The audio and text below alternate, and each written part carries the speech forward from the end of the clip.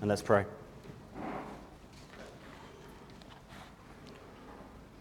Only by grace can we enter. Only by grace can we stand. Not by our human endeavor, but by the blood of the Lamb. Father, as we come to your word now in Ephesians, I pray you would help each and every one of us to appreciate the saving grace that you have shown us in Christ all the more. We ask this for his glory. Amen. Amazing grace. Amazing grace. I'm sure some of us have heard of Victor Hugo's famous novel, Les Miserables. It's been turned into a very popular West End production, a musical in London. It's one of my and Melissa's favorites when we were there. Les Miserables. The story revolves around a man, Jean Valjean, and his family who hit very hard times during the French Revolution. In fact, things get so bad that Jean Valjean, he steals a loaf of bread to feed his starving children. And he is sentenced for his crime when he's caught, and he's given a very harsh jail time sentence. He's sent to jail for years. And inside, he becomes a very bitter and a very angry man, given the circumstances that he was living in. When he was eventually released from prison, he returned back only to find his family gone, and those whom he had known in his former life had abandoned him. They wanted nothing to do with him. He was considered an outcast. On the road, he meets a kind bishop who takes him in for the night. The bishop's fairly poor. He lives in humble circumstances as well, but he does have some precious valuables. He has a full set of silver cutlery and 2 silver candlesticks, which were his inheritance passed down from his own mother and father before. And that night, as the bishop goes to bed, Jean Valjean gives in to his former ways. He creeps downstairs and he steals all of that silver cutlery and runs off into the night. It's not long before the authorities catch up with him. They put him in chains and they drag him back to the bishop so that he would face justice. But as the bishop sees Jean Valjean with the soldiers coming towards him and he's in chains, the bishop runs to him and says, Valjean, Valjean, I see you have the silver cutlery I gave you, but why did you forget the candlesticks? They're of far greater worth. And Valjean just broke down in tears. It had been so long since he had experienced such amazing grace. The bishop had the right and the power to put him back in prison for the rest of his days. And instead, this kind, gracious bishop gives Valjean a part of his own inheritance, saves him, and simply says to him, Valjean, I have bought your life back for God. Be an honest man from this point. And if we are Christian here this morning, then we will know that we have been shown a far, far greater grace from God in the face of a far, far greater crime against him. Away from him and his Son, we rejected him as the Lord of our lives, as we enjoyed his creation. And though we were made for his glory, we were made to honor and enjoy and worship him above all, I know, we all have sinned against him. We have gone our own way and sought to live life as we see fit, away from our Creator. And yet God has shown us amazing grace, giving his one and only Son to save us from the punishment we deserve for our sins and to reconcile us to himself for life in his kingdom in every way. And we know that as Christians, but I wonder this morning if there are some of us who, despite knowing the truth of God's grace, we are still weighed down day by day by the reality of our sin. We see our sin, and we can't help but get that thought out of our heads. You're not worthy. You've blown it. How could you possibly call yourself a Christian? Do you really think God could love you given what you've done? And if that is you here this morning, and I think it'll be all of us at some point in our Christian lives, I am glad that you are here as we start this new series looking at the 5 solas of the Protestant Reformation. The Reformation that started about 500 years ago. And so in the weeks leading up to Easter, we at St. Mary's, we are going to be looking at the 5 foundational convictions that brought spiritual reformation to a church that had lost sight of God's grace. And the first sola this morning, sola gratis, God's grace alone. So As we work through these verses in Ephesians, we're going to see Paul continually praising God and showing again and again and again how he, in his mercy and nothing but his mercy, has saved us as sinners and reconciled us to himself by his grace. Let's start in verse 3. Look in verse 3 with me. And Paul starts praising God. Blessed be the God and Father of our Lord Jesus Christ, who has blessed us in Christ with every spiritual blessing in the heavenly places. Paul starts with that simple but crucial point that every ounce of saving grace we've received from God has come to us in the person of his Son, our Lord Jesus. If we want to know God's favor and blessing upon our lives, we have to look to Jesus Christ, because it cannot be found away from him. But in him, Paul writes, we have every spiritual blessing. A matter of God's grace. And we're going to look at these spiritual blessings under 4 points this morning. Chosen by God's grace alone, redeemed by God's grace alone, secured by God's grace alone, and included by God's grace alone. Let's start with that first one as we come to verse 4. Chosen by God's grace alone. Verse 4, even as he chose us in him before the foundation of the world, that we should be holy and blameless before him. In love, he predestined us for adoption to himself as sons through Jesus Christ, according to the purpose of his will, to the praise of his glorious grace, with which he has blessed us in the beloved. Paul doesn't start where we might expect him to. He doesn't start with the coming of the Lord Jesus Christ. He doesn't start with the point at which we put our trust in him. Paul speaks of God's grace being active and deliberate before the very foundations of the world were created, before creation itself. In that verse 4, did you see that? Even as he chose us in him before the foundation of the world. Now, many, and certainly including myself in the past, have struggled with this concept. Not because it's unclear, it's not hard to work out what's being said here, but because we find it hard to accept. God, in his grace, choosing who would know life in his Son before we have taken our first breath. We might think to ourselves, well, what about our choice? If we are a Christian here today, then we can probably recall at some point in our lives, whether gradually over a long time or at one distinct moment, we deliberately chose to follow Jesus. I did that. When I was about 11 years old, I just went into my parents' bedroom one night and I told my mum, I want to give my life to Jesus. And so with tears in her eyes, she prayed with me and I became a Christian that evening. And that was real. That was a genuine decision on my part. But here we are being told that that very decision to trust on Christ, I want to follow Jesus, that decision was made possible only by God's undeserved favor, by his grace. Before he chose me before I ever thought about choosing him. And it took me a long time to come to terms with that. I don't think any of us who become Christians normally start at that point, understanding that God chooses us before we would ever choose him. Might be we're still struggling quite a bit with that concept today. Well, friends, we will see why God's electing, his choosing grace is so vital only when we appreciate how truly lost we were in our sin away from him. Now, you can probably tell that my relationship to the gym and exercise is not fantastic. And so in her loving concern, my wife Melissa has decided to, as it were, bring the gym to my doorstep. She has booked me some sessions with a personal trainer. It's got that bad now. We got off to a really good start last month, but this week, everything went wrong.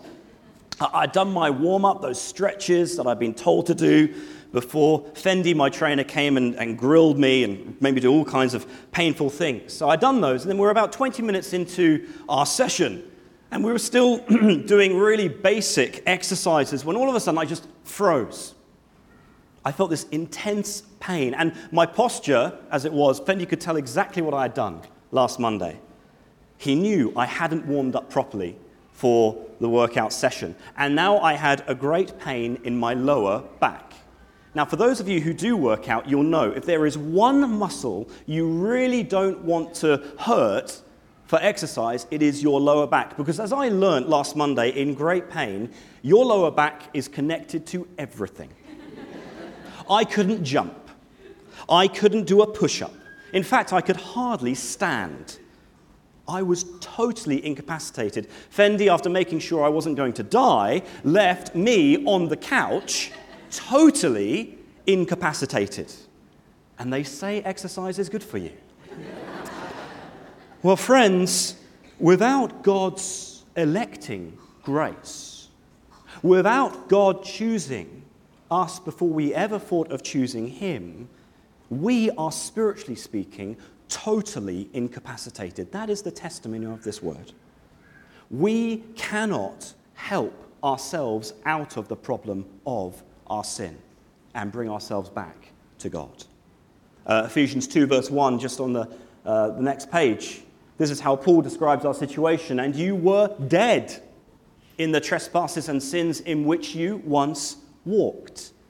It's a far worse state than me with my bad back. I could still use the TV remote, but to be dead in sin, dead people cannot do anything for themselves. They are dead. And so left to our own devices, we are powerless to stop our habit of rebelling against God and going our own way. Now, it's not as if, oh, I'm a sinner, but I really don't want to be, and I can't believe I'm locked here, and I really want to run back to God. It doesn't work that way. No, we have a love affair, an addiction with sin. We are responsible for the sin that we commit. We choose to sin, but we are hopelessly addicted to it as we do. As Jesus says, John 8:34, he who sins is a slave to sin. No one forces a drug addict to take drugs. He takes them of his own volition. So at one level, you can say he makes a choice. He takes it freely. But in actual fact, we know, don't we, that he's not free. He is now a slave to that drug which he chooses. And our slavery to sin is even more powerful than a drug addiction. We choose to live away from God. We delight to do that, apart from him, to say, I'm number one, I will live as I see fit. But as we do that, we are enslaved by the power of sin. And so left to ourselves, apart from God's grace, we will never choose to turn from it in our own strength. Again, it's not to say we're as bad as we could be. God in his mercy restrains the evil of the human heart. But having rejected him from the beginning, we as humanity delight to live as rebels against him. Martin Luther, he puts it this way, the famous reformer, active in the Protestant Reformation, he writes, there can be no free will in this sense, no free will in man. Our salvation may be taken entirely out of our hands and put into the hand of God alone, and this too is utterly necessary, for we are so weak and uncertain that if it depended on us, not even a single person would be saved. The devil would surely overpower us all. But since God is dependable, his predestination cannot fail, no one can withstand him. And see how he finishes? We still have hope in the face of sin. See how Luther ends there? Because God has worked in his grace to set aside people for faith in his Son, we still have hope in the face of sin. You know, I hear sometimes people saying, well, this view of salvation, it's so limiting. It's so limiting. And actually, no, it couldn't be further from the truth. It's liberating. Because it means there is hope in the face of the sins that we would otherwise be addicted to. God in his grace has worked to bring us back to himself, to break that addiction. And again, it's his grace. None of us deserve this rescue. I don't deserve it. God's grace by definition, is undeserved favor. And I know, yes, we might wonder, well, why doesn't God simply choose everyone? But friends, it is humbling, and we need to remember that it is God's decision. It is his right, because none of us, not one of us, are entitled to his grace as a right. How can we know we're a recipient of this great grace this morning? Well, say from your heart, Jesus is Lord, and my desire is to know and trust and live for him away from the sins that he saved me from. And if that is true of you this morning, then you know that God has shown you great grace, because you couldn't do that apart from him. And that brings us to our second point, redeemed by grace alone. Come to me, verse 7. In him we have redemption through his blood, the forgiveness of our trespasses according to the riches of his grace. Now, despite the fact that I'm a very good driver today, of course, it wasn't always the case. To my shame, I was involved in a car accident 3 days after passing my test. It's true, I'm not making it up. 3 days after passing my test. I was driving through a quiet English village one morning. I was approaching what we have, those like mini roundabouts, a very small roundabout, and another car was coming up on the left, so I knew, having just studied my highway code, I knew I had the right of way. But being the very inexperienced driver that I was, having passed my test only 3 days before, I just assumed that every single driver knew their highway code, and every driver followed it to the letter. So I didn't slow down as I approached the roundabout. I went straight over it, and it seems this driver on the left didn't see me. And so they continued as well, and we hit. My lack of experience, and so we hit. And they were in a real state. Not only because, well, we had just had an accident, but this guy's insurance wasn't exactly in order, shall we say. So I had to make a decision. Call the police and demand justice, or let this guy off the hook. And that morning I took pity on him. I let him leave without a penalty, but my car was still smashed in. I had let the offender go, but the damage that was caused to my car, that wasn't going to repair it. The car still had to be paid for. And so it was paid by me. And it's the same with our sin, friends. God can't just turn a blind eye to the rebellion that we've committed against him, or the pain that we've caused others in this world, his world, as a result. Someone has to pay. But it can't be us. We cannot ever hope to pay God back for the sins that we have committed against him, and here is why. In the beginning, God created us in his image to know and love and serve him with all that we are, all our heart, all our mind, all our strength. 100% of who we are was owed to God and his glory. Revelation 4:11, you are worthy, our Lord and God, to receive all glory and honor and power because you created everything. By your will we were created and have our being. So we owe God 100% before we even sinned. Now, your boss might tell you at work, I want you to give 110% today. But they know they're asking for the impossible. You cannot give more than 100% of what you are. And with God, having already owed him 100%, we're actually in debt with sin. We've given him far less than 100%. It's a debt. Our sin is a debt that we can never, ever hope to repay in and of ourselves because we already owe God everything. And yet God in his grace has done what we could never do. He has paid the debt himself in our Lord Jesus, living that life we failed to live and then dying the death we deserve for it. As our verse says, in him we have redemption bought back by the price of his blood. We have been redeemed, bought back. And we know that's true because Christ lives. He conquered the grave in his resurrection and he was exalted as God's Savior and King. See verse 9? Making known to us the mystery of his will according to his purpose, which he set forth in Christ as a plan for the fullness of time to unite all things in him. Friends, history is going somewhere. God has planned for all things to be united in and under his Son, to restore this world one day which we have broken in sin through Jesus, God's chosen King. And so at the end of the day, everything is going to be brought into submission under him, under Christ as King. The question for us today is, will we know him as our Savior now, or will we know him as our judge later when he returns? If Christ is ours now, then we are on the right side of history. No one who has trusted in his blood will be lost. The debt is paid. But if we insist on paying for sin, our own way, according to our own understanding, by our own merits, we will not see life with him. When I was back at university, I'd go with a few friends around my campus on a Friday lunchtime, and we would just try and strike up conversation with fellow students. And my friend Pete got talking to this guy who was quite open at one time and had said, yeah, I believe in God, what of it?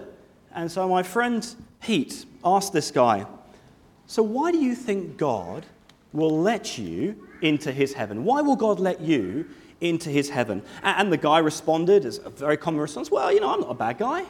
I pay my taxes, not much as a student, but I still pay my taxes. I live an honest life. I'm not really, I know others who are much worse than me. And so my friend Pete followed up with what I thought was a really wise question. He said, okay, my friend, is God going to let you into his heaven based on your terms or his? Is God going to let you into his heaven based on your terms or his? And that got the guy thinking. Because the answer's obvious, right? God's kingdom, God's heaven, it'll be God's terms. Well, here are the terms for entry into his kingdom. It's from Revelation 21:27. Nothing unclean will ever enter it, nor anyone who does what is detestable or false, but only those who are written in the Lamb's book of life. And I know I'm guilty of being false. I know I've lived the lie of sin. I'm number one. God doesn't matter. And so our only hope is God's undeserved favor to us in his Son, the Lamb of God who takes away our sins, having our name written in his book. And so please, if you haven't, won't you turn to him who is a sufficient Savior before it's too late? Know the joys of sin forgiven. Our every sin cleansed by his blood, our every need met in his love. Well, God's grace, it doesn't just deal with our wickedness, our sins that we need to be saved from. His grace has actually brought us something far better in the place of sin, a secure future in Christ. Thirdly, we are secured again by grace alone. Verse 11. In him we have obtained an inheritance, having been predestined according to the purpose of him who works all things according to the counsel of his will. Now, I first learned what an inheritance was many years ago when my grandmother passed away. And she was a lovely, lovely lady. She worked incredibly hard to look after myself and my sister Lucy while my parents were out working to support our family. And I wasn't exactly a nice grandson. I was a real brat. I remember this little game that I would play that drove her up the wall. I would find precious objects in her house and I would hide them intentionally. And no matter what she did, I would not tell her where I'd hidden them. She'd cook delicious lunches for us. I would spit them out on the floor. I was a horrible brat to her. One day, she passed away. And to my utter disbelief, my parents told me, your grandmum has left you some money. And for me back then, it was a lot of money. And for the first time in my life, I was starting to understand the concept of inheritance. It's something that I knew I really didn't deserve it at all. I deserved a spanking. And instead, I received this inheritance. Why? Because I was family. No other reason than that. And that's what God has done for us in Christ. He has adopted us into his family. Did you see that back in verse 5? Halfway down. He predestined us for adoption through Jesus Christ, according to the purpose of his will. So we are now co-heirs with Jesus. We are now looking forward, by God's grace, to what he deserved. We have his inheritance. Eternal rest in the presence of the God who made us to know him, away from the pain and the grief and the sorrow and the death of this world that we know only so closely. We have the promise of a future where there is no sin, where there is only life and goodness and rest. Are we treasuring that future that we have in Christ, this great inheritance this morning? Because if we are, it should be shaping our priorities in the present as we wait for it. We won't be overly concerned with what we have or what we don't have in the here and now if an eternal inheritance is what we've got our eyes and our hearts fixed on. But I know myself in my heart, I think to myself, Tim, you're missing out in this life. You don't get to travel as much as you would like, or you don't live in that house that you really want. You don't drive that car that you would really like. And I start buying into the lie of materialism, which our world is so sold out on. This life is it. Make the most of it. Eat, drink, and be merry, for tomorrow we die. And that's the kind of thinking I start to work through when I start losing sight of the inheritance that I have in Christ, eternal, secure in Him. I was really encouraged not long ago seeing a couple who are clearly prizing their future in Christ more than the fading pleasures of this world, because instead of wasting their savings on expensive cruises or free mocha lattes at Starbucks every day like some of their friends were doing, this couple were investing in resources to be faithful servants of God's kingdom, to be better equipped to be sharing the good news of Christ with others who they knew that they might share in that kingdom as well, where is their joy. They're investing in that future which is unfading, kept in heaven for us, that unshakable kingdom. Friends, let's keep the eyes of our hearts fixed on where we're really heading and not be overly concerned about the fading pleasures of this world. God's grace means we've received an eternal inheritance, a future worth living for, and in His grace, He has made it available for all who would repent, no matter who they are, no matter where they're from. Brings us to our final point. We are included in this by grace alone. You might have noticed Paul so far has been using the words we and us in these verses to describe those who are receiving God's grace. Just have a look with me in verse 3. Blessed be the God and Father of our Lord Jesus Christ, who has blessed us in Christ. Verse 7, in Him we have redemption through His blood, the forgiveness of our trespasses. And the we, the us that Paul is referring to there is him and his fellow Jewish believers, those who share ancestry with God's people in the Old Testament, those who had been redeemed from slavery, given His good law, who knew something of the promise of Christ before He even came. But see what Paul says in verse 13. Now, he says, in Him you also, when you heard the word of truth, the gospel of your salvation, and believed in Him, were sealed with the promised Holy Spirit. Paul's not addressing his fellow believing Jews anymore. He's talking to the Gentiles, to the non-Jews in this church, those who were not part of God's people from before, those who had not known deliverance from slavery, had not received His good law, those who, if you just flick over the page, look in Ephesians 2:12, how Paul describes us as Gentiles. Remember that you were at that time separated from Christ, alienated from the commonwealth of Israel, and strangers to the covenants of promise, having no hope and without God in the world. But then read on in verse 13. But now, in Christ Jesus, you, who once were far off, have been brought near by the blood of Christ. God's intention was never to show His saving grace to just merely one nation, as He promised even to Abraham. Before Israel became a nation, through you, Abraham, and your descendants, I will bless all the families of the earth. And that's what God has achieved now by the blood of His Son. No one's excluded just because they're from a particular background or they have a particular history. Jew, Gentile, slave, free, we all share the same standing before God, nothing but the blood of Jesus to cleanse us. And friends, if God has broken down every barrier in His grace, then who are we as His people to erect our own barriers between others and His grace? That came as a real challenge to a friend of mine a few years ago. He was running a Christianity Explored group at his local prison. It was a minimum security prison, so the convicts were guilty of pretty petty crimes, shoplifting, vandalism, that kind of thing. But then when he got down to the prison, he was about to start the course one morning, and one of the guards came up to him and told him, something irregular's happened. We've just received a new transfer, another prisoner, and he's very keen to join your group, but I just need to tell you something about him. He isn't like one of the other guys. This guy is a convicted murderer.